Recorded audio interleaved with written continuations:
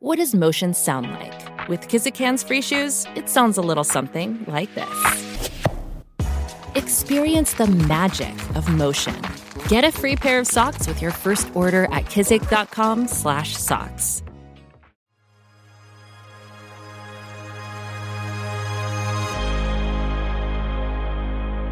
Welcome to Mission Daily. On today's episode, Stephanie sits down with Liz Wiseman, CEO of the Wiseman Group, and author of the New York Times bestselling book, Multipliers: How the Best Leaders Make Everyone Smarter.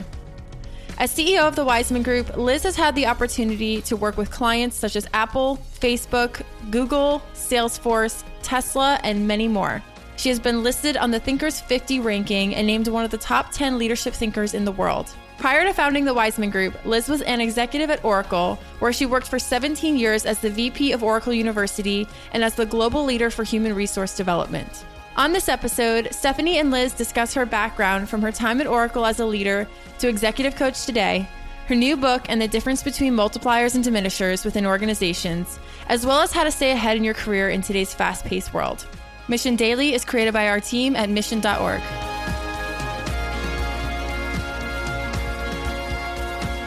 Welcome back, everyone, to another episode of Mission Daily. This is Stephanie Postles, and today we're joined by a great guest, Liz Wiseman, CEO of the Wiseman Group.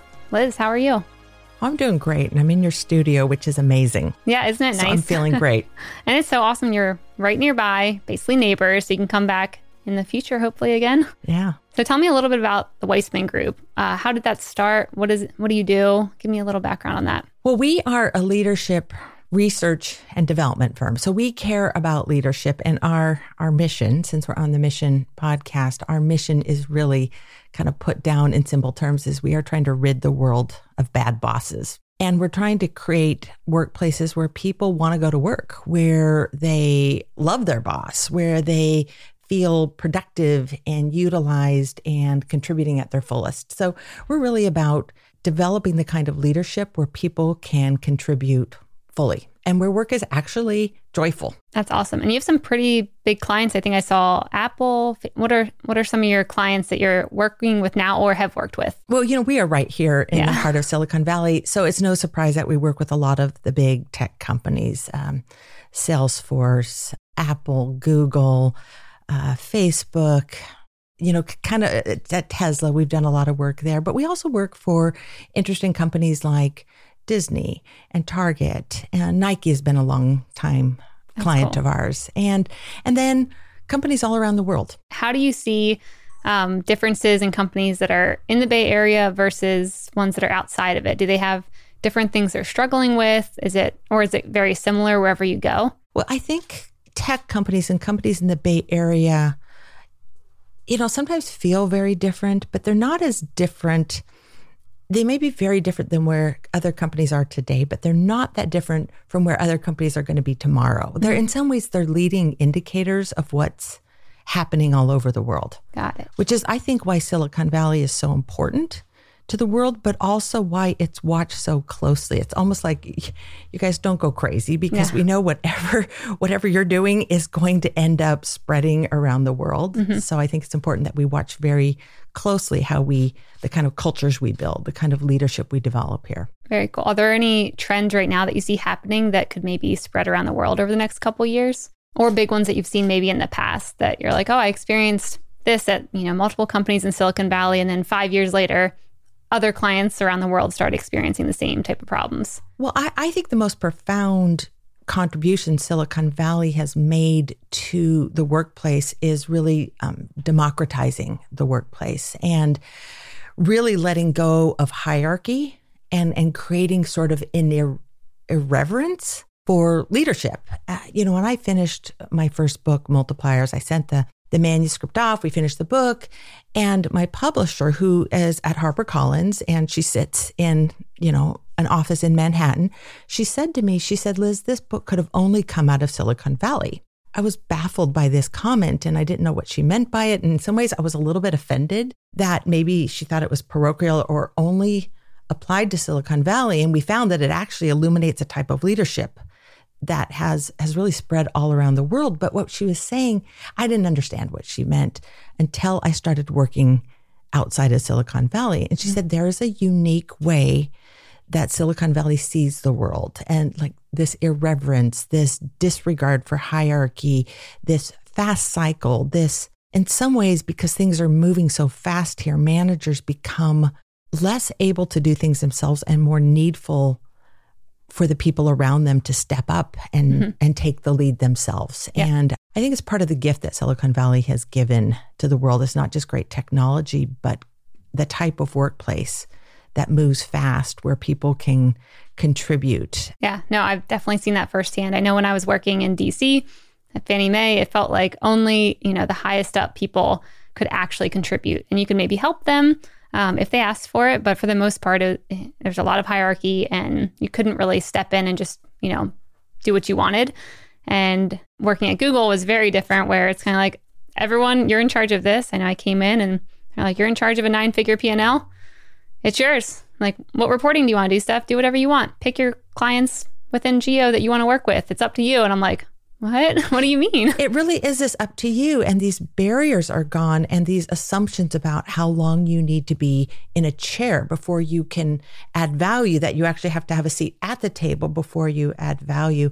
I know for me, you had that experience at Google. For me, it came in my experience at Oracle, where I am probably 18 months into my career. So I'm 18 months out of college, and my boss comes to me and says, Liz, we're promoting you to manager, and you're going to now run the training department for Oracle. And wow, we want a university. Larry Ellison wanted a university, Oracle University. And they said, okay, now go build this. That's wild at 24. Yeah, I'm like 24. Maybe I was looking at my 25th birthday coming up, but I remember not being afraid. I was just worried about these people who would do this. I'm like, are we in trouble as a company? Are there new adults available to do this job? Like, why me? Yeah. And are we really that desperate? Because you want me to go build a university, but my only qualification for this job is that I've recently been at a university. And I guess maybe they thought I was still in learning mode. And I wasn't alone. There were so many people who were young and inexperienced, but given these oversized jobs, and you either failed or you grew really fast. Yep. And actually, it's a model that I think is being spread throughout the world, which is you don't need experience to be able to contribute. Yeah. In fact, sometimes we're at our best when we don't have experience. I love that. So I want to hear a little bit about your background of how you started the Wiseman Group. So maybe backing it up all the way to, what got you here? Were there jobs in the early days that you had that you remember where you're like, ooh, that was a good one that maybe I wanted to focus on leadership and lead and, do everything you're doing today? How did you get to where you are now? Well, I have spent my career really in leadership and learning. And it's been a symmetrical career in that I spent the first half of my career leading the training function.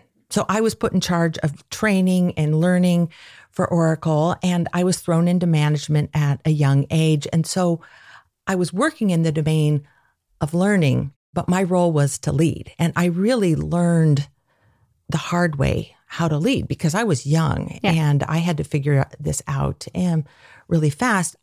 I've now spent the second half of my career in doing the exact opposite. Instead of leading the training function, I'm training leaders. Mm-hmm. So the work I do today is teaching leaders around the world.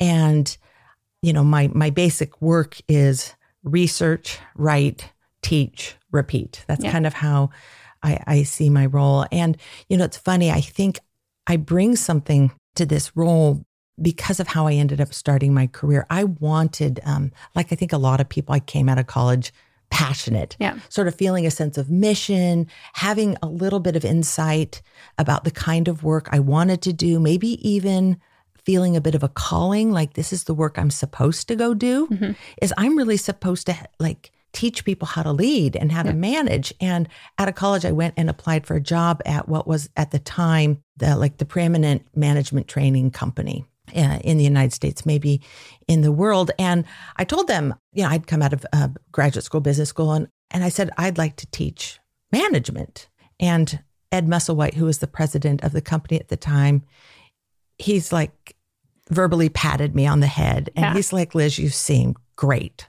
You seem smart and capable. And he said, but if you want to teach leadership, maybe you should go learn to lead.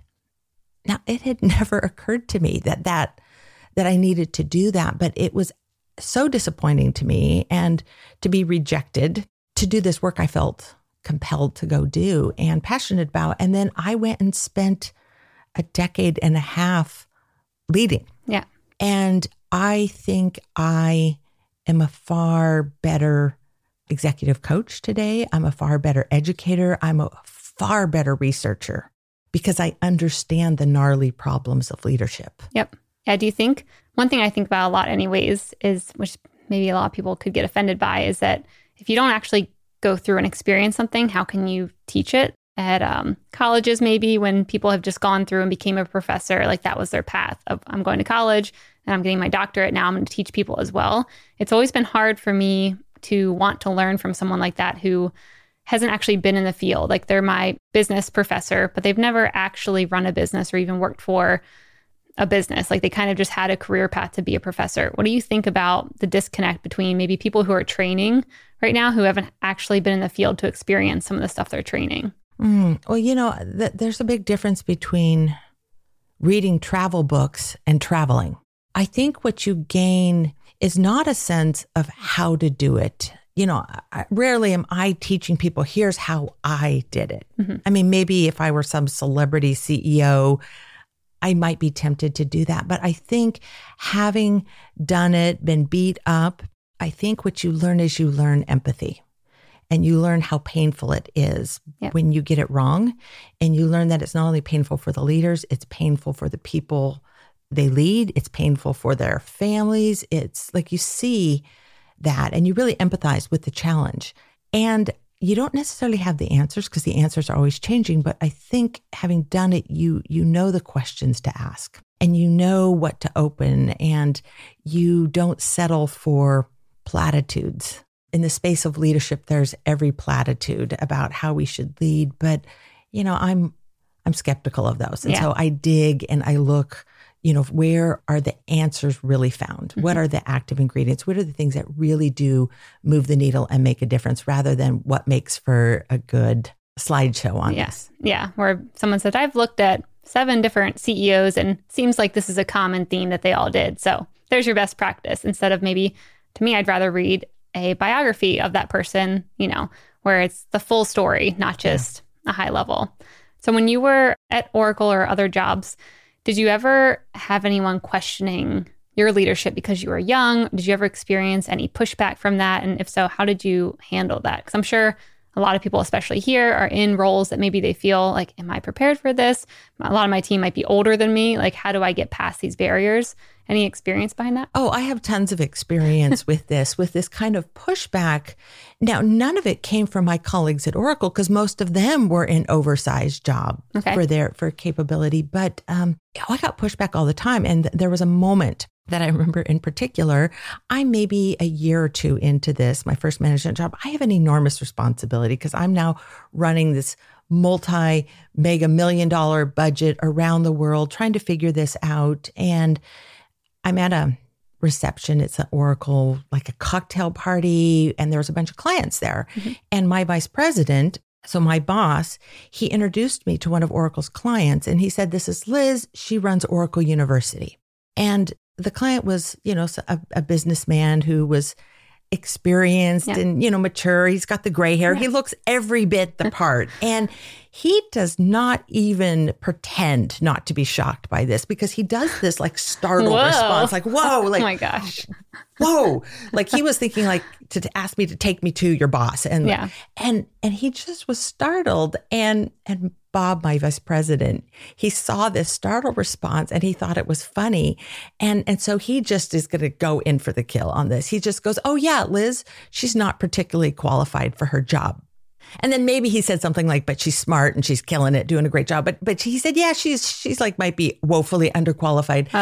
And it's a little rude. So of course, I'm expecting executive air cover. And he goes in for the kill. And he has just got the biggest smile on his face, thinking this is so funny. And so I have to come back and defend myself because I don't get the executive air cover. And I just said the first thing that came to my mind, which was true. I said, hey, Bob, who wants a job they're qualified for? Yeah, exactly. There'd be nothing to learn. And at this point, I have no idea what the client was saying because now it's this little bit of this, not a standoff between me and Bob, but almost like a dare because he looks at me. He's, I'm saying, I don't want a job I'm qualified for. Where's the fun in that? Where's the learning in this? Give me something hard to do. And it was like he said, game on. Because for the next decade more, I never had a job I was qualified for. Every job was a size or two too big. Everyone was an act of faith. Everyone required me to grow into that job. And for some, you might think that would feel terrible, like never feeling legit. Always feeling like people were looking at you like, wow, do you actually know what you're doing? But it was the most exhilarating experience. And when I left Oracle, a lot of people ask me why I left Oracle. I had a great job there. I had this executive role. I knew what I was doing. And I left not because I didn't like Oracle. I left because I felt like I finally knew what I was doing. Yeah. And it was disheartening in some ways. Like the thrill was gone. And so I left in search of something I didn't know how to do, which is what led me to management research, because I wasn't looking for something I entirely didn't know how to do. It wasn't like, okay, gee, let me try my hand at, neurosurgery. It was, what's something I know a little bit about, but there's a lot left to learn. Mm-hmm. And so I pivoted into management research. But it really is my wish for everyone that they have a career full of jobs that they're a little bit or maybe a lot underqualified for. How do you choose that though? Because I'm even thinking from personal history, it feels hard when, you're on top of your game and everyone looks to you because they're like, Stephanie knows how to do this. Go ask her. Like that really makes you feel good. How do you convince people to choose to get into something that maybe they don't know how to do? They're going to be kind of the rookie for a little bit, kind of starting over maybe in a way. And how do you convince people like it's the right thing to do, to choose something harder that you don't know what you're doing and to always choose something that's maybe feels bigger than what you can do? Well, I think it comes down to joy. I mentioned that earlier because actually being in a job that you don't totally know how to do is a little bit miserable. Yeah. I mean, I'd have to admit it. Yeah. That, it's hard. It's hard work. There's some self-doubt that goes into that. But when we look at this data, we did this survey. It was about 1,000 professionals, and we asked them a number of questions. And two of the questions that we asked, we correlated the responses to these. The question was, what's the degree of challenge in your work? And the second, the question we correlated with that was, how satisfied are you with your job? And what we found was this near perfect linear correlation between the two, meaning as challenge level goes up, so does job satisfaction. I actually believe that when we're good at our jobs, it might feel good. You might get the compliments, being sort of the go-to guy, a lot of accolades, but I think we begin to secretly resent our jobs. Yeah. And like a little part of us starts to die inside. But actually, we are at our happiest when we have a job that's like a size too big. Now, I don't recommend people run out and get jobs that are 2 sizes or 3 sizes too big, because those you'll sort of get tangled up in those jobs. But it's like getting that fit right. I like to think of it as the way you would shop for shoes for toddlers. Always go a little bit bigger. Always a little bit bigger. And when it feels a little uncomfortable, like, mommy, these shoes don't fit, you just say, you know what, suck it up, princess. You're going to grow into these. And I feel like I was blessed with this career where I had leaders, and this came at Oracle, where I had leaders who saw capability in me, gave me hard things to do. And then this is where the great leadership came in.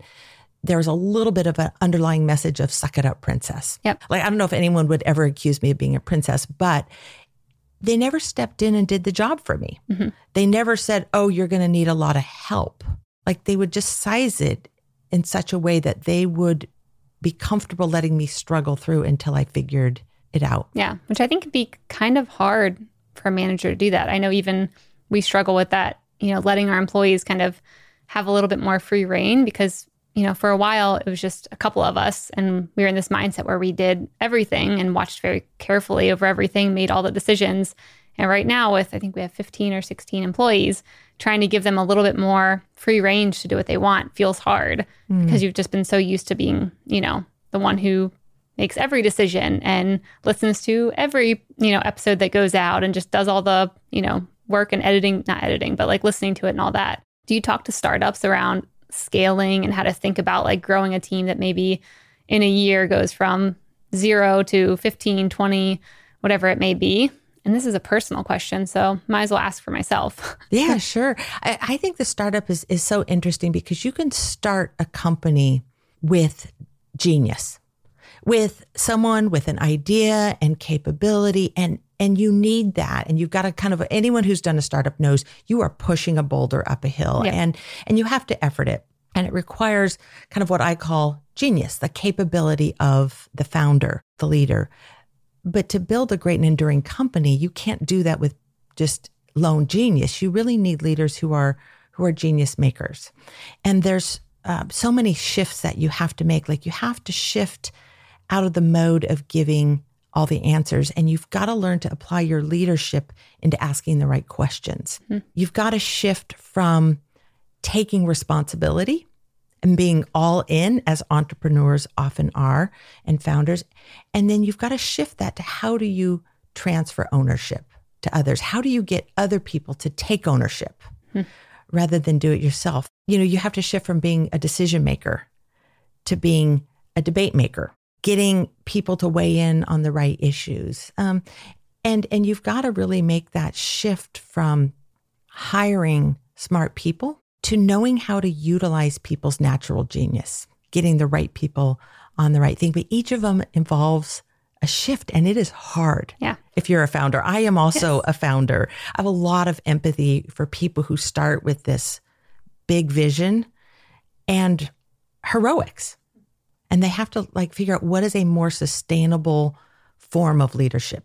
Yep. Yeah, no, completely agree. So what have you experienced founding your company? You also work with your husband, right? I do. Tell me, I work with Chad. I would love to hear about how that goes working with your husband and what you've done to make it work. Do you separate roles completely to where you have your own area of expertise? How do you think about if you do hire people? How do you agree on things? What is that dynamic like? I'll tell you the thing I've learned working for Pat. Well, first of all, if you really want to know how that is, you should definitely talk to him, not me. Well, I talk to him. Well, I think he would have an interesting perspective. Here's the thing I have learned, and there's so much research on this, that the best partnerships tend to be complementary as opposed to deeply collaborative, where each person is bringing something different. Now, my true confession is I've read all the research on diversity and inclusion and know that having a diverse team and diverse perspectives and sort of mental capabilities adds value, brings innovation. But, truth be told, I would much rather work with people who are exactly like me. Yeah, it'd be easier. It would be easier. And, I don't think there's a lot of people who admit that and maybe don't admit that on air, but I'll go ahead and own that. I love to work with people who think like me, who have similar skills, ideas flow and it's fun and we're high-fiving. But while that is by far my preference, what I have learned in founding this research firm is that it really takes complementary skills and people who do things very differently. My husband and I are hugely different. On that Myers-Briggs, I am ENTJ. He is ISFP. We did a team exercise. We mapped him out. We are on the exact opposite ends of the spectrum. And what we do is we just work on very different kinds of things. And he runs the business. I lead the research, the teaching. And I've learned to pull myself, and this is probably the biggest thing I've learned as a founder and a CEO. I know what I'm supposed to do as a good leader. If anyone knows, it should be me. It's what I do is I research what great leadership looks like, and I teach that. But I know that I'd want to have my hands in everything. So I have just learned to just not dabble in other people's work, but to give people extreme ownership over things. We have a wonderfully profitable, growing practice. And part of the secret to that is I stay out of everything that involves a dollar sign. So I don't get involved in what we charge, what we pay people. Like that all goes entirely to my husband and to the head of our leadership practice. And so I just have learned to just give other people space and give it to them wholly. Almost like not only do you get 51% of the vote on this, you get 100% of the vote.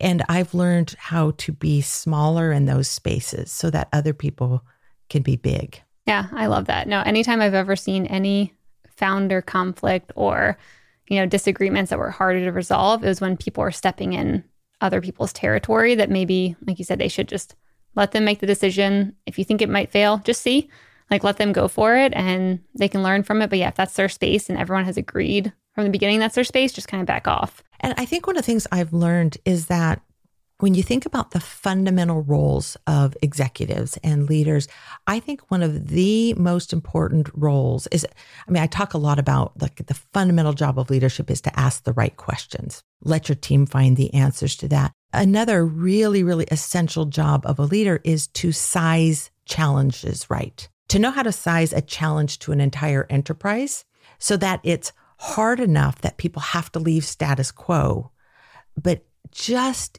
doable enough that you can score wins, that you hit those milestones, and so that you build that momentum and that excitement for challenge and transformation. And most executives tend to go too big, with big aspirations, that things lofty that people their hearts might attach to, but they can't get their head around. And then you get the micromanaging leaders who are stuck in status quo. But I think one of the fundamental jobs you have to get right as a leader is know how to size the challenge, both the challenge you give to a team or an organization and to size it for the individuals. So I like to think of it as kind of picking the right size wave. And it actually came from one of my experiences as a mother where I have 4 children. And this was back when I just had 3 children and we're in Hawaii. It's a day on the beach and our kids are playing in the surf and I've got a little 3-year-old and that little 3-year-old kept wandering out. He wants to play in the big waves with Terrifying. The other people. And I'm pulling him back and talking to him about the power of the ocean. And you know what? Those waves are really big and they can sweep you out to sea and pull you under. So why don't you play here in the baby waves? And this is my son, Christian, who was born without a sense of fear and born with a deep love of the ocean. We talk about this. I turn my head and he's back out in these waves. And this is happening to the point where other people on the beach think this is really, really funny. And I finally realized, you know what? This kid is not going to learn this from his mom. He's going to have to learn this from Mother Nature. And so I'm looking for the right wave. This kid's a surfer today. So I'm not looking for the perfect wave the way a surfer would look. I'm looking for what's a wave that is big enough that it's going to take him down and teach him something, but small enough that it's not going to kill him. You won't die, but you'll learn. You're not going to die, but you're going to learn. And so I'm looking for this wave and I see it. And when I see it, I start backing away. Even to the point where people on the beach were looking at me they're shooting that bad mom look at me. And I'm no, I got this. Maybe not like a lifeguard kind of got it, but more like a teacher. And I let that wave take him, my little 3-year-old, and it's tumbling him. And I'm nearby, I'm within a couple feet of him, but I'm not holding on to him. And when he, comes up, he's spitting out some sand and he looks at me wow, where were you? and then I talked to him about the power of the ocean. And then he understood. And I think it's very similar to what leaders need to do is we need to get comfortable letting people be uncomfortable, but we have to size the wave right. We can't let people fail at something that is career ending or business ending or reputation killing. We have to let them fail at something that they can recover from, but it has to be enough space that they've learned and that the failure is theirs, not yours. And learning to size the waves right in business, I think is a core leadership job. No, I love that example. I'm even thinking how we're kind of going through that now with Grayson, our 18-month-old son, and kind of letting him, knowing that he could maybe fall or, touch the oven after we told him it's hot a million times, not the burner, but like the outside part of the oven. And in a way being like, well, he's only going to learn if, he does that himself and it's not going to hurt him immensely. And then afterwards reminding him, hey, we told you not to, climb on that or touch that or whatever. But I think that's such a good lesson for employees and like building a team or anyone, is that, yes, don't let someone hurt themselves to a point where they can't recover, but maybe being able to learn through that and watching and knowing it's going to feel uncomfortable for both sides. Yourself watching, because you're like, oh, I could do that better. Oh, I could save him or her from, a hurtful experience, but knowing that in the long term, it's actually going to help them out a lot. And we can learn from the experiences of others, reading biographies, listening to podcasts. There is some learning that comes there, but the most potent learning comes from our own experience. Mm-hmm. But it's that facilitated, that mentored experience, meaning someone's letting you go out and learn something on your own. And then they're there when you take a tumble, and they might pull you up from the wave, let you spit the sand out, so to speak, and they'd be there to talk it through with you. Like, that is the power for learning. And, we're now living in a world where things are changing so fast that whether you're like me or not and want to be in a job you're underqualified for is a little bit irrelevant, because the truth is we're all underqualified for our jobs. I did some calculations for some research I was doing. And if you work in STEM or any field that's heavily infused by technology, when you calculate like how much information is coming at us and the growth of information coming at us and information decay, meaning that things don't stay true forever, things are changing constantly. Yep. When you put those two pieces of data together, about 15% of what we know today is likely to be relevant in 5 years. Mm-hmm. So that wasn't 50, that was 15. Yep. And I just saw another statistic. I think it's Amy Wilkinson, who's on faculty at Stanford, said that by the time their undergraduates graduate from Stanford, about 50% of what they learned there will be irrelevant. That's crazy. So we as contributors have to get really good at mastering this rookie space. And we have to get really good at operating as an intelligent learner, not like a clueless, bumbling, gee, I don't know what I'm doing. Can you help me? Yeah. But a highly intelligent, capable learner. And as leaders, we have to master leading people through this space, leading people into the unknown where you don't have an answer, and helping people experiment and discover, and like getting those learning cycles turning really fast. Yeah, no, that's such a good reminder, because I'm sure a lot of people feel like, and I think I read a report on how like an older generation feels like if they lost their job during the financial crisis, it was really hard for them to think that they could get back into it because they didn't feel like they knew the tech. And it would have been a good reminder for people feeling that way, that that's everyone at this point now. Young, older, like anyone should feel that way, because the world's moving really quickly, and that's okay. You have to kind of embrace that fast pace of change, and that's normal now, where maybe it wasn't, even 20 years ago. Stephanie, I think you make a really important call out, because we often think that it's the more experienced workers that are vulnerable to irrelevance and, decay, so to speak. And it's happening to the inexperienced people just as fast. Anyone, if you let it, it'll happen to anyone. Yeah. Yeah. And, I'm now a mom of teenagers. And of course, the teenagers' favorite pastime is telling their parents that they're out of it and they don't, uncool, unhip, unlearned. It's like the whole thing. And it's fun to say like, yeah, but you know what? You're becoming irrelevant. Would you finish that sentence for me? Yeah. As I am. Like it's happening to you at exactly the same pace.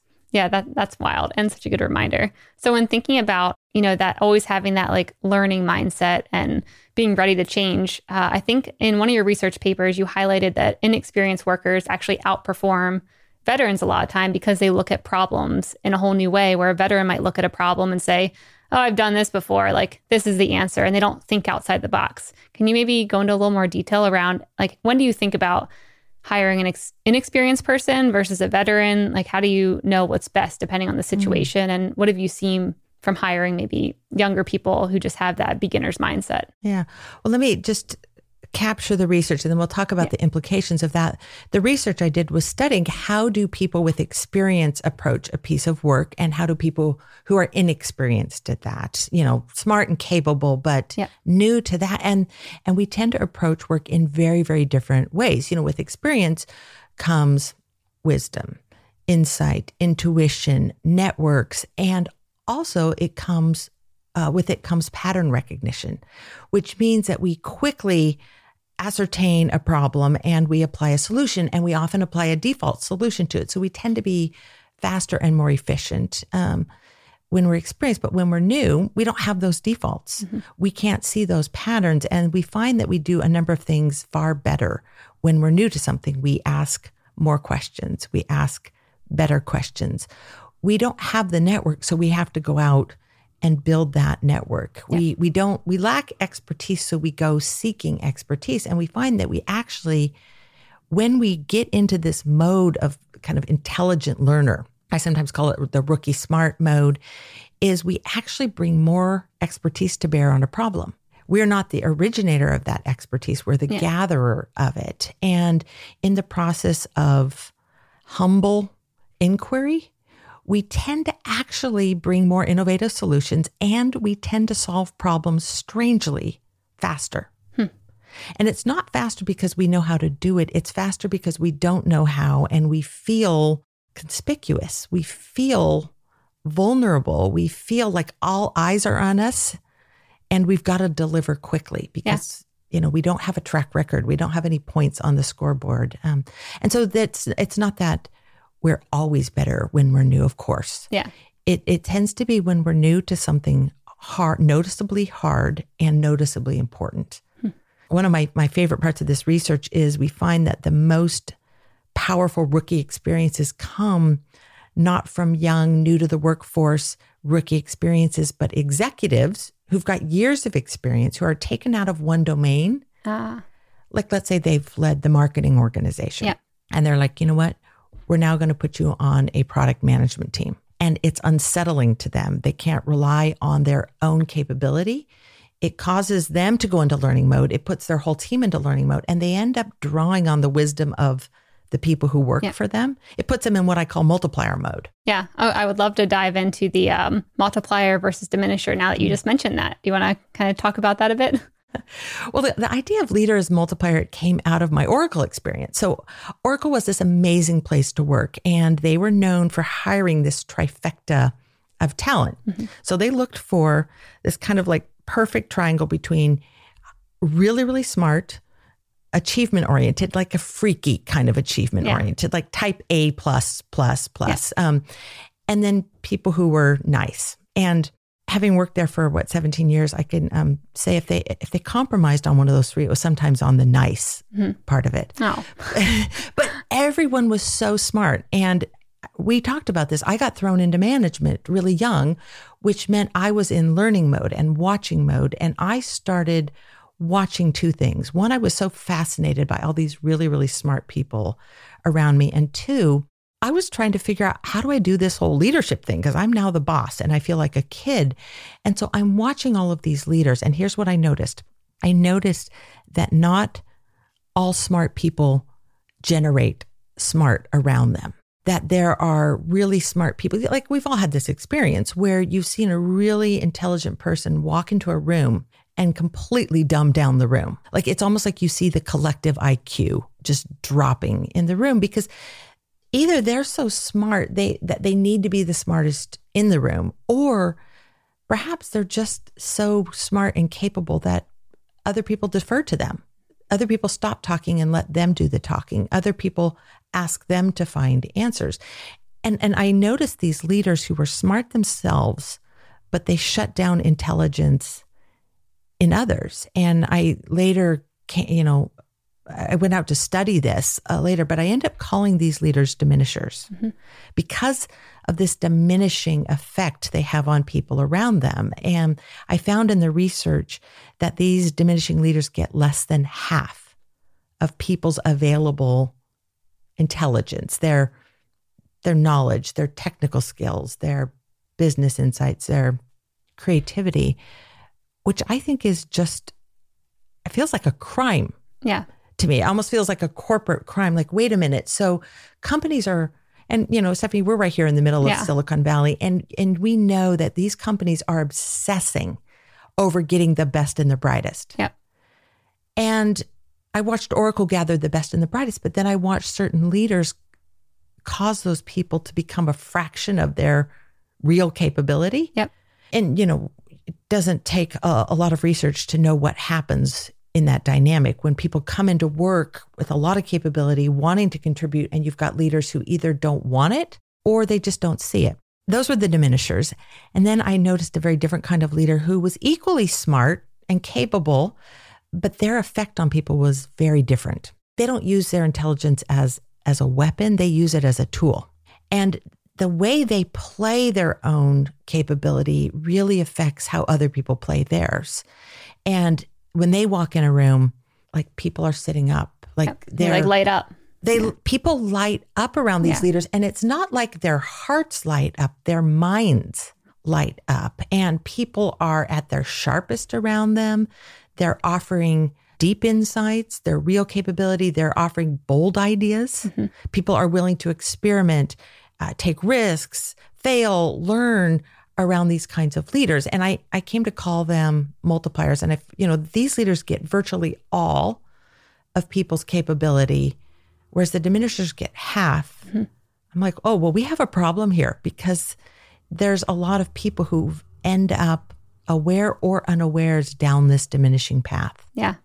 How do you identify who's being, like, you can definitely tell the multipliers pretty easily, but how do you identify a diminisher and think about kind of changing them or making it apparent to them? Because I can already think of a bunch of people from like Google and Fannie Mae where you'd walk into a room. I remember this one guy. I'd walk into a room and he was very, very, very smart, but everyone would never speak up. And I'd be the only person to speak up, knowing that I could get criticized pretty intensely in front of a whole group of people. I didn't really care, but like everyone just kind of stayed quiet and just always said, hey, what do you think? Always asking the guy, what do you think about this? And so timid. And I mean, these were some of the best engineers in the room who were afraid to speak about the product that they were working on, that this guy really didn't know anything about, but he was just viewed as the leader. And so how do you identify that in an organization and figure out, is this someone that we can turn around, or is this someone that's just them? And like, you might just want to like fire them. So what do you think? I mean, I think it feels hard, first of all, because I think a lot of times the people that hire these people aren't in the room a lot of times with their teams in these like team meetings and stuff. So I'm thinking whoever hired this guy that I'm thinking of, I know his boss was never in the room with him. Very, very rarely. They don't see them in their natural habitat. Yep. Yeah. So like, what do you do if maybe it's, employees who are in the room with that, and maybe leadership might not see kind of like how things are happening? Like, how would an organization even go about identifying that? Well, my experience is that it is very easy for people to spot the diminishers around them. Mm-hmm. People do it just in a minute. Like they can figure out, oh yeah, these are the people who are diminishers. It's harder for higher ups in organizations to spot them because diminishers tend to be really good at managing up. Yeah. And what they project upward in the organization is confidence. Yep. And control. And, if you are a founder, CEO of a high growth company, it feels like a nice warm blanket to have these people around you because they're saying like, hey, boss, got it. I got this. Yep. I got this. We're going to deliver the numbers. The product is going to work. And they don't see that person is doing it through brute force or heroics. And they don't see the true cost. And if you're in a high growth company, you don't see the waste of your talent investment. I think the real question is not how do we spot them out in the environment, is how do we spot it in ourselves? Here's what was so shocking to me in the research is, so I could see these diminishers. I could see them at Oracle, multiplier, diminisher. I did it in my research, but what I really started to see as I looked into this is that most of the diminishing that's happening is not coming from the tyrannical, narcissistic, know-it-all bully kind of boss. Yeah. Like they're interesting and we see these people and often their leadership and their behavior makes headline news. But most of in some ways, these people are easy to deal with because you can spot them so quickly. Most of the diminishing is coming from what I call the accidental diminisher. It was shocking to me as I was doing this research, which started right here in the Valley, And I was interviewing people. I wasn't determining who were the diminishers and multipliers. I'd ask people, tell me about two bosses. And people would tell me about their diminishers. And as I went through interview to interview, a lot of these diminishers, these names were people I knew who might stop me in a restaurant. Hey, Liz, how you doing? What you working on? I tell them what I'm working on. Oh, working on a book about multipliers. They're like, wow, that's so interesting. This concept of multipliers. I love it because I am such a Diminisher? multiplier. Oh, I was like, is anyone admitting it? No, see, so many people. So they think they're multipliers, but they don't realize how they're actually They don't realize it. Now, the hardened diminishers tend to see it and they know it. But most of the diminishing is coming from people who would say, like a lot of people say, man, I got the heart and soul of a multiplier. But, you know, I've been living in diminishing land long enough that I've acquired a few of these practices. I've gone native. And so most of the diminishing is coming from really well-intended leaders who would have no idea that people around them are holding back. Yeah.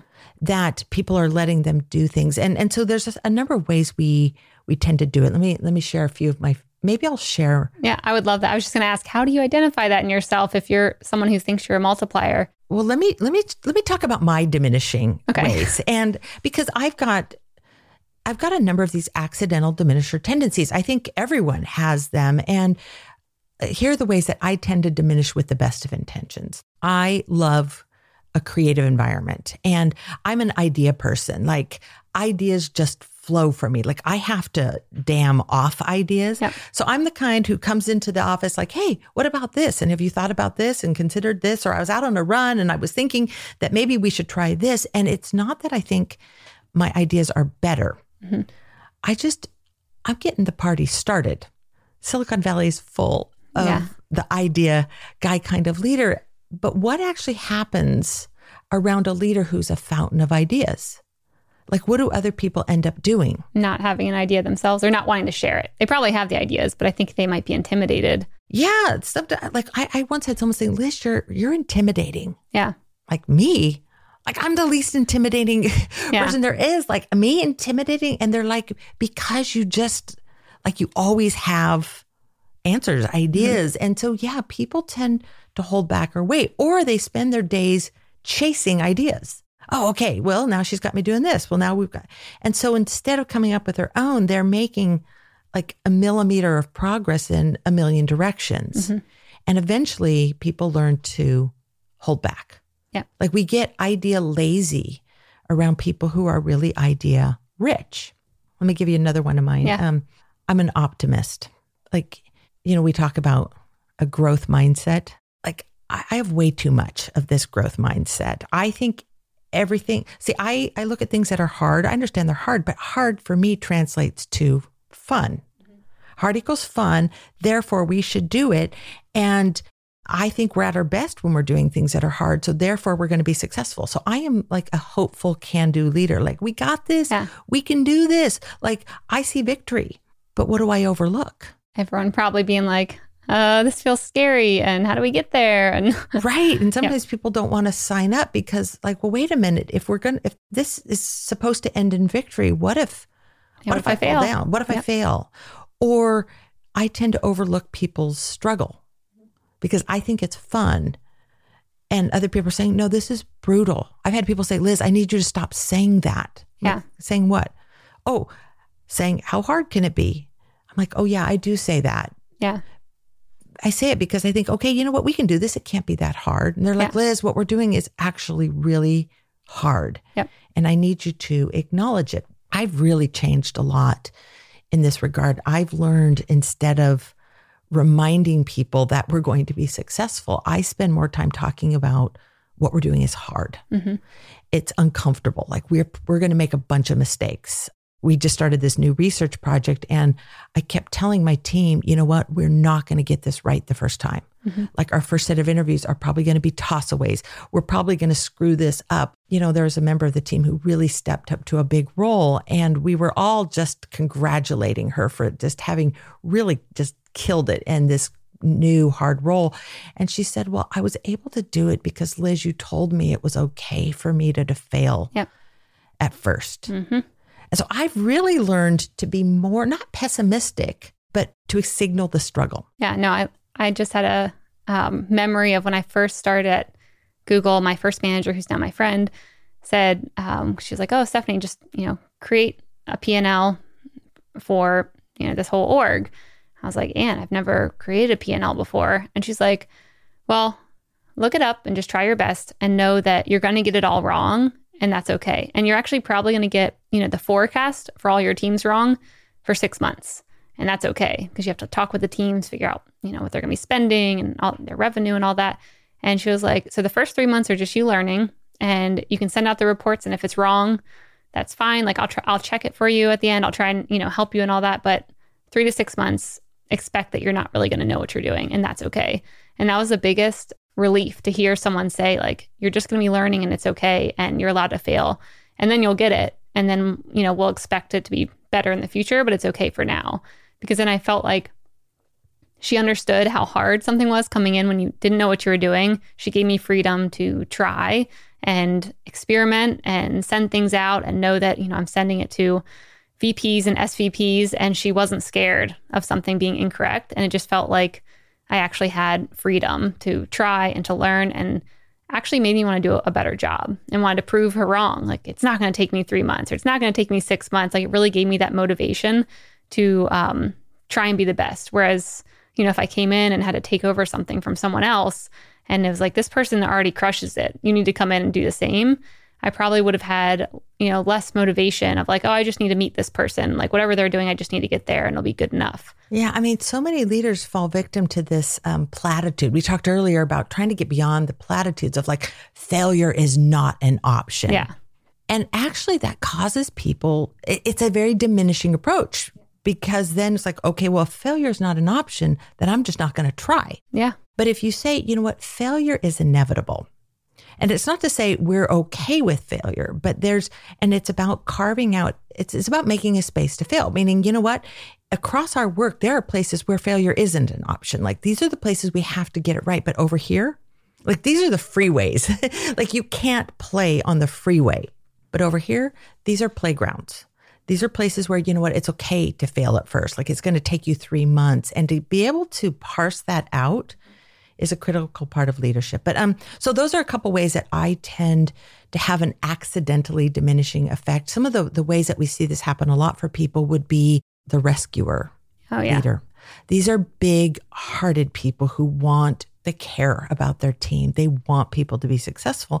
And when they see people struggling, it breaks their heart. Yeah. And they haven't learned how to be comfortable watching other people be uncomfortable. And so they come in and they help. And sometimes it's a heroic rescue that looks a lot like, look at me. Yeah.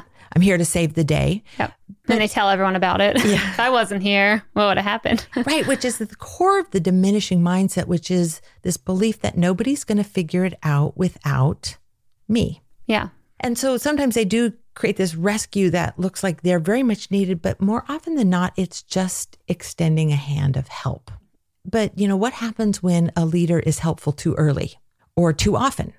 People become dependent on those leaders. And, we think that what we're doing by helping is messaging to people, I care about you. Mm-hmm. I want you to be successful. But think about this. If you come in and help me with something I'm struggling with that was clearly mine to own and be responsible for, what in essence are you saying to me? You're basically saying you don't have the ability to do this on your own. Yeah, I don't think you can do this. Yeah. And so rescuing is one way that we end up with the very best of intentions, diminishing others, or the pace-setting leader who's leading by example. Yeah. Let's say there's kind of a new effort to maybe know our customers better, customer intimacy. And so the leader gets out ahead of his team and he's like, okay, I'm going to go visit more customers than anyone else. I'm going to set the pace for customer visits, thinking that people will notice what he's doing and will follow. Yeah. But what happens more often than not is people do notice and they're like, wow, look at Rick. He loves the customers. And they see that that's his job. Yeah. And when we lead by setting and people tend to hold back. They tend to slow down when the leader is the one speeding up. Mm-hmm. When we lead by setting the pace, we are more likely to create spectators than followers. People are watching us do our thing. And they're like, that person's more qualified than me. Why would I try and step in and do exactly what they're doing when they do it maybe 10x better? Yeah. And when you do something so much better than your people, you can very easily kind of fall into the he's amazing category, where your people are like, oh, look at Rick. He's amazing. He's so good with customers. Yeah. And what do you really want as a leader? Do you want people walking out of your office going, wow, my boss is amazing? Or do you want people walking out of your boss thinking they're amazing? Definitely the latter. You want the latter. Yeah. Like you may want people to say like, wow, so-and-so's an amazing boss. Yeah. And they help me be the most amazing that I can be. So when I did this research, wrote the book Multipliers, sent it to my publisher, one of the things that my publisher said was, other than, boy, this book could have only come out of Silicon Valley, she said, wow, Liz, these are not cupcakes and kisses kinds of leaders. Yeah. And she noticed that these leaders tend to have a hard edge, that they value people, but they're okay letting other people struggle. They have very high expectations. They're demanding. They're not just soft. They're not just trusting, empowering, nurturing kind of leaders. That's what they do to create an environment of trust. Mm-hmm. Or as Amy Edmondson at Harvard Business School calls it, this like psychological safety. But that's just to be in the game. Yeah. Then they challenge people. They ask people to do hard things. Yeah.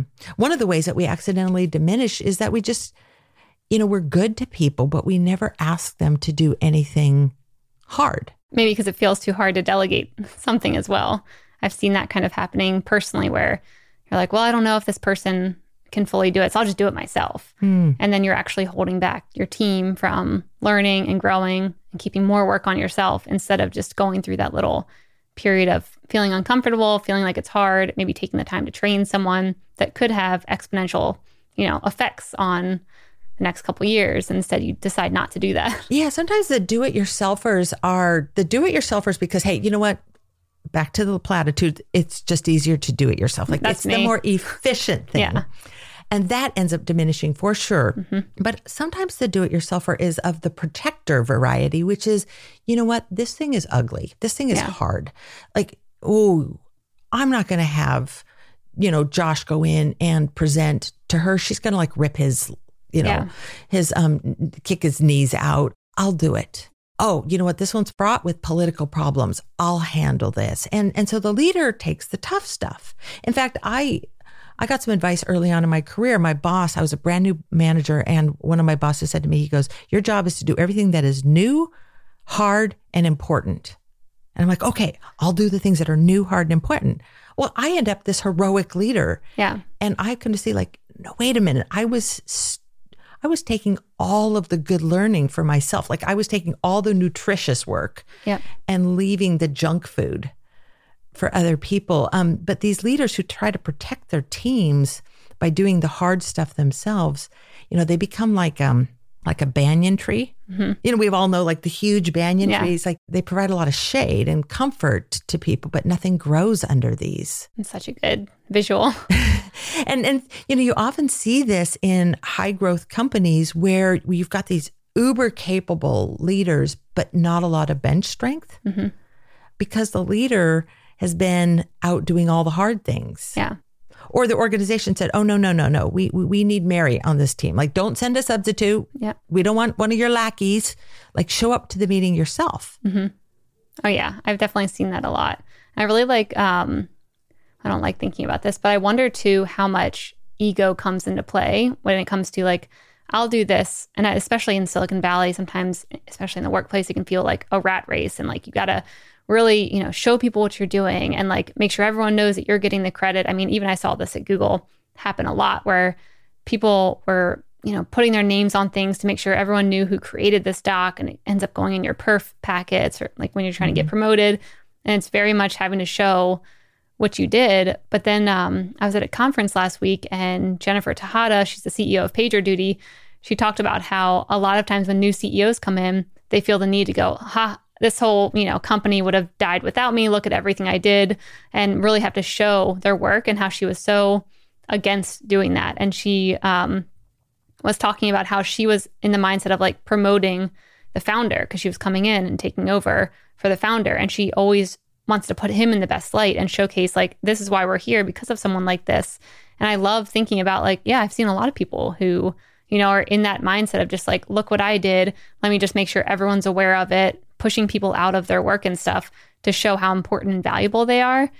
But then when she put that perspective of like, that's not what I did, and I'm successful because I am not thinking that way, I love that. Yeah, you know, there's a couple of thoughts I have on that. One is from the current research I'm doing. I'm doing a new research project where I'm looking at who are the most valuable contributors inside organizations and what is it that they do. And one of the things I'm finding among a number of really interesting things is that they tend not to be showboats, and their managers are absolutely seeing the value they create. However, one of the big concerns I hear about people with this idea of leader as multiplier, like meaning my job as a leader is to see, to use, and to grow the capability of my team. Like that's fundamentally my job, is to access the intelligence of others, harness it, use it to solve hard problems. Some people go, yeah, that sounds great. And I know that's right, but I'm worried, what will people think is my contribution? Yeah. And it's a legitimate worry. And I don't think I would steer someone down the path of being like, now there's a quote from a Chinese philosopher that I'm forgetting, but it's something to the effect of when a great leader comes in, people accomplish something great and they thought they did it entirely by themselves. Like it's sort of this invisible, I brutalized that. Sounds like a philosopher to me. I don't know which one. It was much smarter when he said it, but people worry about being invisible. And I wouldn't recommend anyone go down the invisible leader path. Like the idea of being a multiplier is that you use all of the intelligence that's available to you, including your own. Yeah. See, so when you are so fixated on your own intelligence that the people around you don't get to be smart, not only do people end up under contributing because of that, they resent their leader. But when you work in a way that you use your intelligence, that everyone around you gets to be 100% and more, like they grow around you, it actually, one, they appreciate you. In fact, the word that just kept coming up as I looked at how people felt about their multiplier bosses, some were like, yeah, that guy was like kind of brutal. Like I did things for him. Like he asked me to do things that were so hard, but man, did I love. Yeah. Like they were hard leaders, but people loved working for them. Like they became the bosses everyone wanted to work for. You're like the go-to boss, and this reputation starts to shine. But here's where I think is the important idea is when you lead in a way that everyone around you gets to be 100% and be intelligent and contribute at their fullest, it leaves room for you to do the same with yours. Like you don't have to hold back your ideas. Like you get to use all of your own intelligence and the intelligence of others. In fact, your team will want it from you. So they'll put your name on the dock, so to speak. Yeah. I kind of, if you do it right. Yeah, as long as you do it right. That makes me think. So when I first came into Google, they had it set up to where, you know, in past companies I've seen, managers don't actually have projects that they work on and own. Like if they have a team, their job is to manage the team. But at Google, you actually have to have your own projects, like in your reviews and stuff like that, that you're working on and leading, along with managing your team, who also has all their projects as well. And when I first came in, I was like, man, that just seems like a lot of work. I mean, my manager, Anne, has this big team. We all have our projects. She's helping all of us with our projects.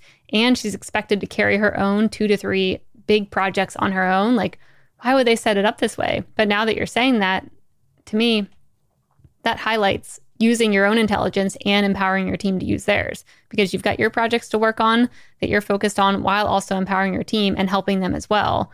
It's a hard job, but it makes a little bit more sense to me of why maybe they set things up that way. Unfortunately, I think this is the way of the future. The more that we go out and look in organizations, the more we see managers, frontline managers, middle managers, executives saying, you know, I have 2 jobs. I have my management job, and then I have my stuff as well. And so I think we're seeing a decline of the general manager model where the boss's job is to be the boss and just to manage the people on their team. I think this is going away. And I think leaders have to be really good at how do you contribute yourself, but create an environment where everyone else contributes around you. But, you know, part of that is reducing the hierarchy. So it's like everyone has a player coach role.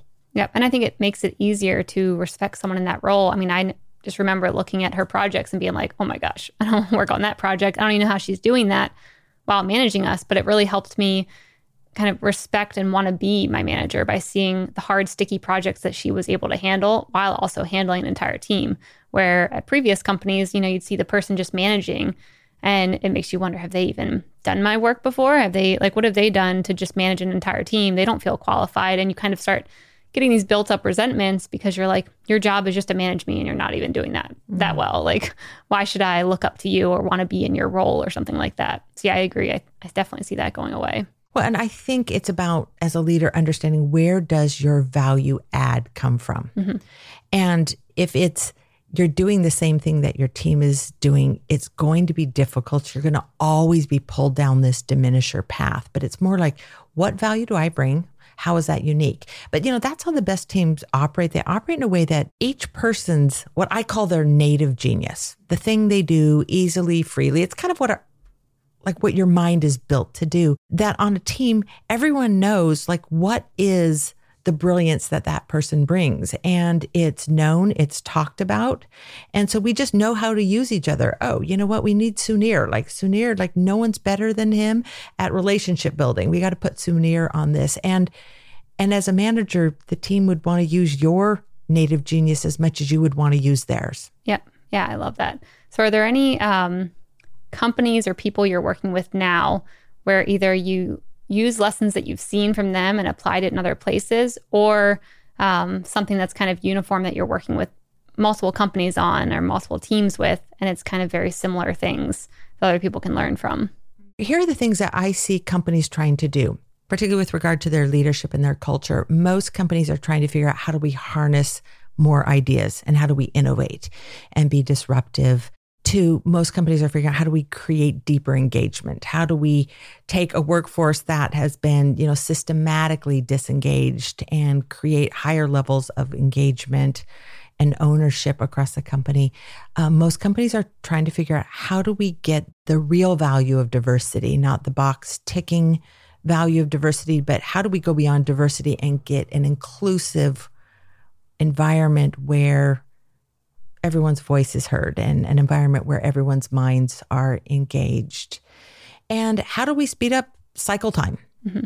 How do we learn faster than the environment around us is changing? How do we outrun change? And those are a few themes I see across a number of companies. And it's interesting because it crosses tech. Mm-hmm. So, Target is trying to figure it out to the same extent that Tesla's trying to figure that out. Yeah.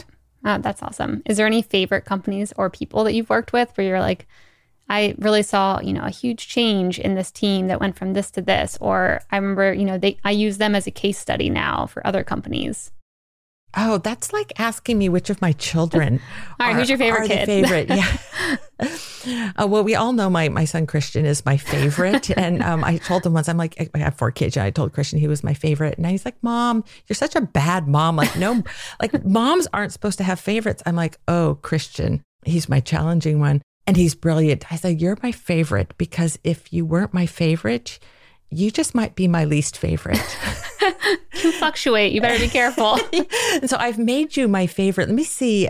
Or team or leader. I'll give you a couple leaders that I'm enamored with. Let me see. Susan St. Ledger at Splunk and the whole Splunk team I find really interesting. I'm a big fan of Salesforce. Mm-hmm. Us too. I worked with Mark at Oracle. Yeah. And I knew Mark as a leader at Oracle, and I have watched him lead. So Mark and I grew up together, so to speak. And early days at Oracle, I have to admit, the Mark I see leading that company today is so different. The Mark, I hope I have grown as a leader as much as Mark has grown. I am just continually impressed with this company. And we are doing in this new research. Well, actually, I'll tell you where we're doing our research because these are some of my favorite companies.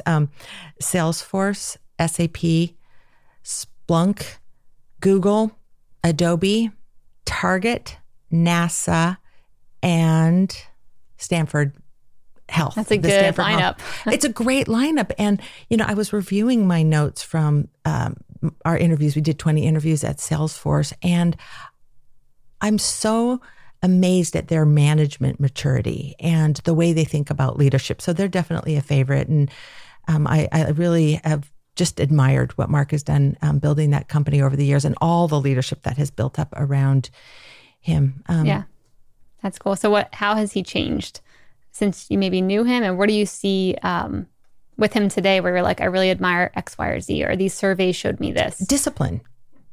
So, I think a lot of people admire Mark for his activism, his community involvement, having this big vision. He obviously pioneered this like SaaS and cloud. I don't know if he pioneered it, but he put a pretty good brand container around it. But, his discipline and, Salesforce really runs around this V2 mom concept of like, what are your visions, your values, your methods, your operating model, and your measures. If you are listening and you're from Salesforce, I'm sorry if I got that a little bit wrong, but they really run the company based on a cascading set of priorities. And they do that in an agile, rapidly changing cycle. And, the market Oracle was much more of a shoot from the hip, dynamic, but easily distracted. And I'm just amazed at the discipline. That's awesome. With which they've run that organization and built that. That's really cool. So with your research and everything you're working on, what's next? I know you've written a couple of books. Maybe if you want to talk about what you've written and where you're headed over the next couple of years. So I'm always in search of something. I don't know what I'm doing. So once I get good at something, I'm always, anxious to go try something new. I have spent the last 10 years really looking at what does great leadership look like. And I'm now turning my attention to what does great contributorship look like? What do the best contributors do? So I know what some of the best coaches and managers do, but I want to know what are some of the best players and team captains do. Like what makes them so valuable? And so I'm out there trying to study what are the practices of the most valuable players inside organizations, and how do you really make yourself valuable? And how do you increase your value? How do you increase your impact? And I'll tell you one of the things I'm finding that has been so delightful, because it kind of brings my career a little bit full circle on this. So let me go back to a little bit of advice I got early on in my career. I kind of came out of college wanting to teach management, teach leadership. And I don't know where this came from, but that's what I wanted to do. And I tried to get that job doing it. And then I joined Oracle and had some jobs in education. And then one of the first opportunities, I'm making kind of a job change. There's been a reorganization. I'm interviewing for a new job in a new group. And I go out, I go to meet with the vice president, and I'm laying out, here's what I think I can do. And I make a case for Oracle's rapidly growing. They're putting young people into big management jobs. We really haven't trained them. People don't know what they're doing. I want to build a management curriculum for this company. And my boss listened to me, or this would be my boss's boss. He listened to me and he's like, Liz, we think you're great. Like, you're a superstar. You're great. And we love that you want to do this.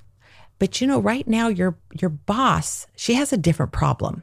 And here's the problem is that we're going to hire about 2,000, new college graduates who are coming from the top technical schools in the nation. And we need to get them up to speed on Oracle technology. So these were people coming in from like MIT and Caltech and Stanford with technical degrees, EEs, computer science degrees, degrees in AI, even back that early.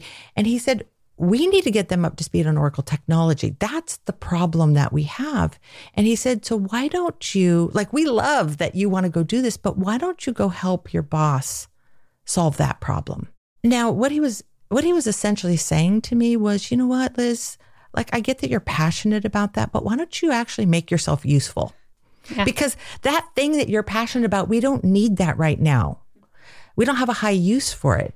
What we need is someone to teach technology to these new technologists. Now, I came out of business school, and unfortunately, I put probably on my resume somewhere that I had taken a Fortran programming class and that I had worked in the computer lab as like an assistant, but really what I was helping people do was like put floppy drives into their computers. But like somehow blowing out the dust. I was blowing out the dust. Yeah. Like on the, shaking out the dust on the keyboards or something. But he said, you know what? We actually need you to teach programming. It's terrifying. Yeah. And I wasn't so worried that I didn't know how to do it as much as I was like, well, that's not what I want to do. Yeah. But fortunately, this little bit of subtle guidance he gave me, he didn't crack me over the head with it. It was just, why don't you help your boss solve that problem? I'm like, oh, I know what's needed. What's needed is technology training. And so I'll figure out how to do that. So I completely let go of what I wanted to do. And I said, I'll do that. And I remember the nights like staying up literally till 5 a.m, trying to figure out these programming techniques so that I could teach them the next day. I actually consider this in some ways, this is the biggest accomplishment in my career that no one would know about but me. I'm now sharing it. Is I taught these courses for, I don't know, like a year or so to some of the smartest technology. Like we were hiring the top grads out of the top programs in the nation. And they did not know that I did not know what I was doing. Wild. In fact, I still see them around the industry and they're like, Liz, you taught me PL SQL. She was such a good engineer, man. And, I think maybe I barely knew more than they did, but I brought candy to class every day. That was kind of my strategy, is just give candy for good answers. But I learned a lot from that, which is, you know what? Yeah, we want people who are passionate, but really the most valuable contributors put their own interests aside and say, I'm going to make myself useful. That's such a good reminder for, I think, new grads, especially now, because what we've seen when we've been hiring and things like that is that you have these new grads or a lot of people who, we hire a lot of people who skip college but they come in or they're coming to these interviews with a passion to do X, Y, or Z. And we're like, well, that's great. However, our business actually needs this. And, it's great if you want to podcast on dogs, but we probably can't get a sponsor for a podcast on dogs right now. Like we actually have a podcast on IT instead. So bring your dog to work. Yeah. Like you can bring your dog. We love dogs. We have Toasty, our dog. He's here all the time, but it's such a good reminder that like, you can't just come in and have this mindset, which I feel like a lot of people have now, of like, I want to do this and I deserve to do this, even though I might not have experience. So I'll figure out how to do whatever I want at a company. Like you actually need to, the company has needs and business goals and revenue metrics they have to hit. And you either can be a part of that and see the common goal and then, move throughout your career to maybe get closer to what you want over time, or do your own thing, but you can't just come right in automatically. Absolutely. And Stephanie, you make such an important point, is that like over time you get to do what you want to do. What I have noticed is that people who come in who go, okay, I get it. Nobody cares about what I care about. I'm going to care instead about what's important to my boss and to the business.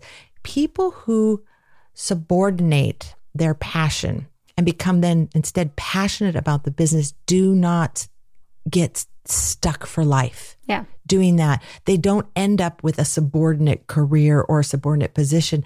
They get noticed and people say, wow, thank you. And I know I experienced it myself, that the more I pointed myself toward what was important to the business and became passionate about it and did it like as if it were my podcast on dogs, that people started giving me bigger and bigger responsibility and I had a bigger and bigger voice. Yeah. And then I got to start to set direction. And very quickly, I'm able to do the work that I want to do. Like, I think the fastest path to doing work you love is to go in, find out what's important, make yourself useful, love it, learn to love it. And it just opens up opportunity after opportunity. Yeah, no, I love that mindset. I think that's helpful for anyone starting out or going into a new job or anything. How do you make yourself useful? Because I think a lot of people are missing that right now in this day and age. Perhaps. Yeah. So your next book, it sounds like it's going to be on the contributor now. Do you have a name or a launch date that we can all look forward to, or just TBD? No name, no launch date. I'm just finishing research mode. I should start writing. So I'm still exploring, but there's some very, very clear patterns. And that is one of them. And what are the two books that you is it 2 books or have you written more books that people can check out in the meantime when they're just waiting on the sidelines for the new one? There's Multipliers, How the Best Leaders Make Everyone Smarter. And we've talked about that. There's a book called Rookie Smarts, Why Learning Beats Knowing in the New Game of Work. And that's really all about, it's not what you know that matters. It's how fast you can learn is what it's about. And then I have a lesser known book called The Multiplier Effect, which was written for educational leaders. And it's taking this multiplier dynamic and looking at it in education. And I did it, one, because I think education and getting our educational leadership right is important, but also it was a wonderful mother-daughter project because I wrote it with my mom. That's awesome. What was that like writing a book with your mom? It was great for me. It was terrible for her. Oh, why? Well, because I ended up a hugely accidental diminisher. Because my mom is a retired former teacher and administrator. She's been a principal of a number of schools. And I think my mom is amazing. And so I pulled her out of retirement and I'm like, Mom, do you want to write with this book with me? She goes, oh, I'd love to help. I'm like, ooh, it's not help. I really do you want to really write it with me? Let me describe how hard this is. Yeah. I took her to lunch. I said, it's a business lunch, Mom, Strictly serious. Strictly business. No chit chat. Let me describe how hard this is. It's going to be super hard. It's going to be hard. Okay, take however hard you think it is, multiply that times 2. Now multiply that times 2 again. Now you're just getting it's going to be super hard. I underestimated how hard it was going to be for her because I started just giving her big things like, hey, go do this, analyze that, do this, write this. And she started to kind of crumble. And I realized I had sized the wave wrong. Mm-hmm. I had given... I'm prone to overstretching people rather than understretching it. And I saw that by giving her too much space, too much ambiguity, I should have started small and gone bigger, that I ended up kind of knocking out her confidence. Now, she ended up doing a great job, but it was a little bit messy along the way. Sounds like a good learning experience. I learned a tough leadership lesson because the last person on the planet I would want to diminish would be my own mother, who I think is brilliant. Yeah, well, that's a good lesson. I mean, I think I've seen a lot of people do that where they see certain things in someone and they have expectations of them that are maybe higher than they should actually be. And they come in and push them and push them and push them when maybe that person's like, whoa, I thought I only really wanted to do this, or I signed up for this. And I've seen that happen a lot. So I think that's a good lesson. So we usually do a little lightning round where we kind of go quick answers to just fun questions. Are you ready? Mm-hmm. Favorite book? It can be fiction, nonfiction, one that you really remember. A Winter's Tale. It's a novel. Okay. Favorite thing to do on the weekend to relax and recharge? Easy, hiking every weekend. Where do you go hiking? I love hiking. We've got the best hills. So Wunderlich, all through Portola Valley. Okay, that's great. Favorite vacation spot? Well, my favorite place to go is India.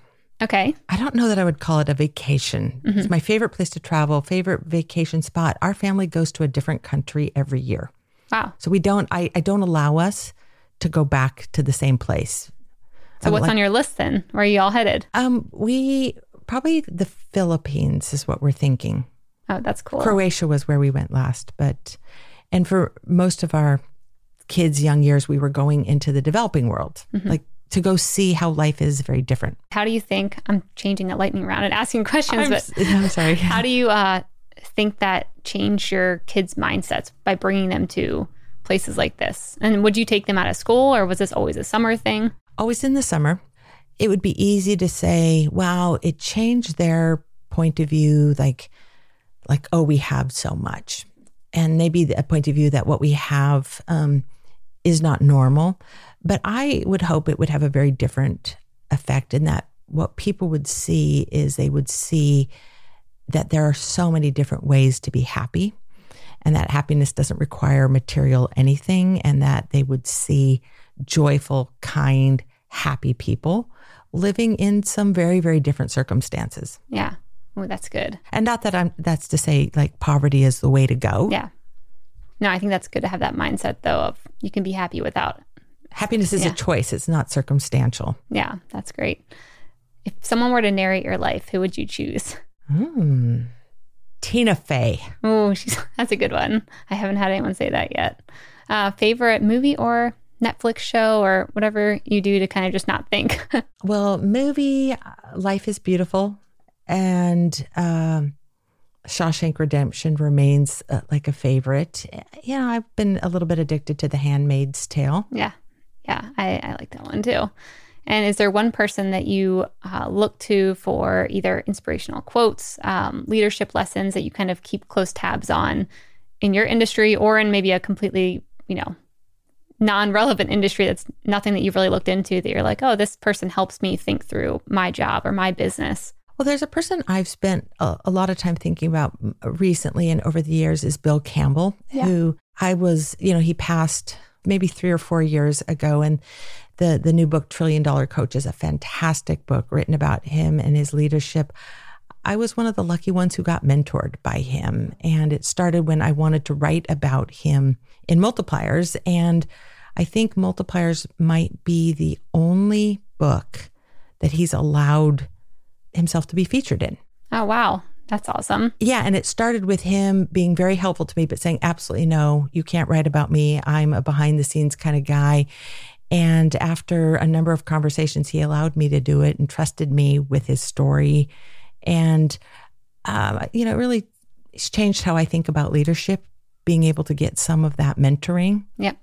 I will have to read that book. That was on my list. And they were doing a meetup or something around here with the other authors of that book. And I missed it because I think we were, away or something. And I'm so sad I missed it. The book is fantastic. And Jonathan and Eric, if you can get them to come talk. Anyone who's been touched by Bill Campbell, and maybe for those who don't know who I'm talking about, this is the former Columbia football coach, became a Silicon Valley executive, was the CEO of Intuit, and then became the behind the scenes coach to some of Silicon Valley's biggest leaders and titans. And, anyone who has ever worked for Bill or been mentored by Bill has been imprinted, and it stays with you for a long time. And there's a lot of us who are committed to honoring his legacy. That's awesome. Yeah, very good to hear. Is there any final tips or advice or things you wanted to say to wrap up the show today? I think the best leaders and the best contributors probably are confident. They understand their own intelligence, their own capability, what they bring it fully, but perhaps they're confident enough that they're able to get over themselves, because the best leaders have gotten over themselves to the point where they understand their own genius, but they can really see the genius of others. And the best contributors bring everything they have, but they get over themselves and they're willing to work on what's important to the team and the mission. And if you really can't work on what's important to the organization, why are you working there? I love that. So where can people find out more about you? Are you on the socials? Should they go to your website? How can they find you? I'm on the socials other than Instagram. I can only do so much. I can sort of draw the line there. And you can find me on LinkedIn pretty easily. There's the wisemangroup.com is a website. You can find everything about the books, about us. For anyone who didn't hear our conversation earlier, we're hoping to bring Liz back in the future whenever she has time for maybe a roundtable or something fun. And Liz, it's been such a pleasure having you here. I hope to see you back. Thank you. Thank you. Mission Daily and all of our podcasts are created with love by our team at mission.org. We own and operate a network of podcasts and a brand and story studio designed to accelerate learning. Our clients include companies like Salesforce, they're a customer times 5, Twilio, and Katera, who work with us because we produce results. To learn more and get our case studies, check out mission.org/studios. If you're tired of media and news that promotes fear, uncertainty, and doubt, and if you want an antidote to all that chaos, you're at the right place. Subscribe here and to our daily newsletter at mission.org. Each morning, you'll get a newsletter that will help you start your morning and your day off right.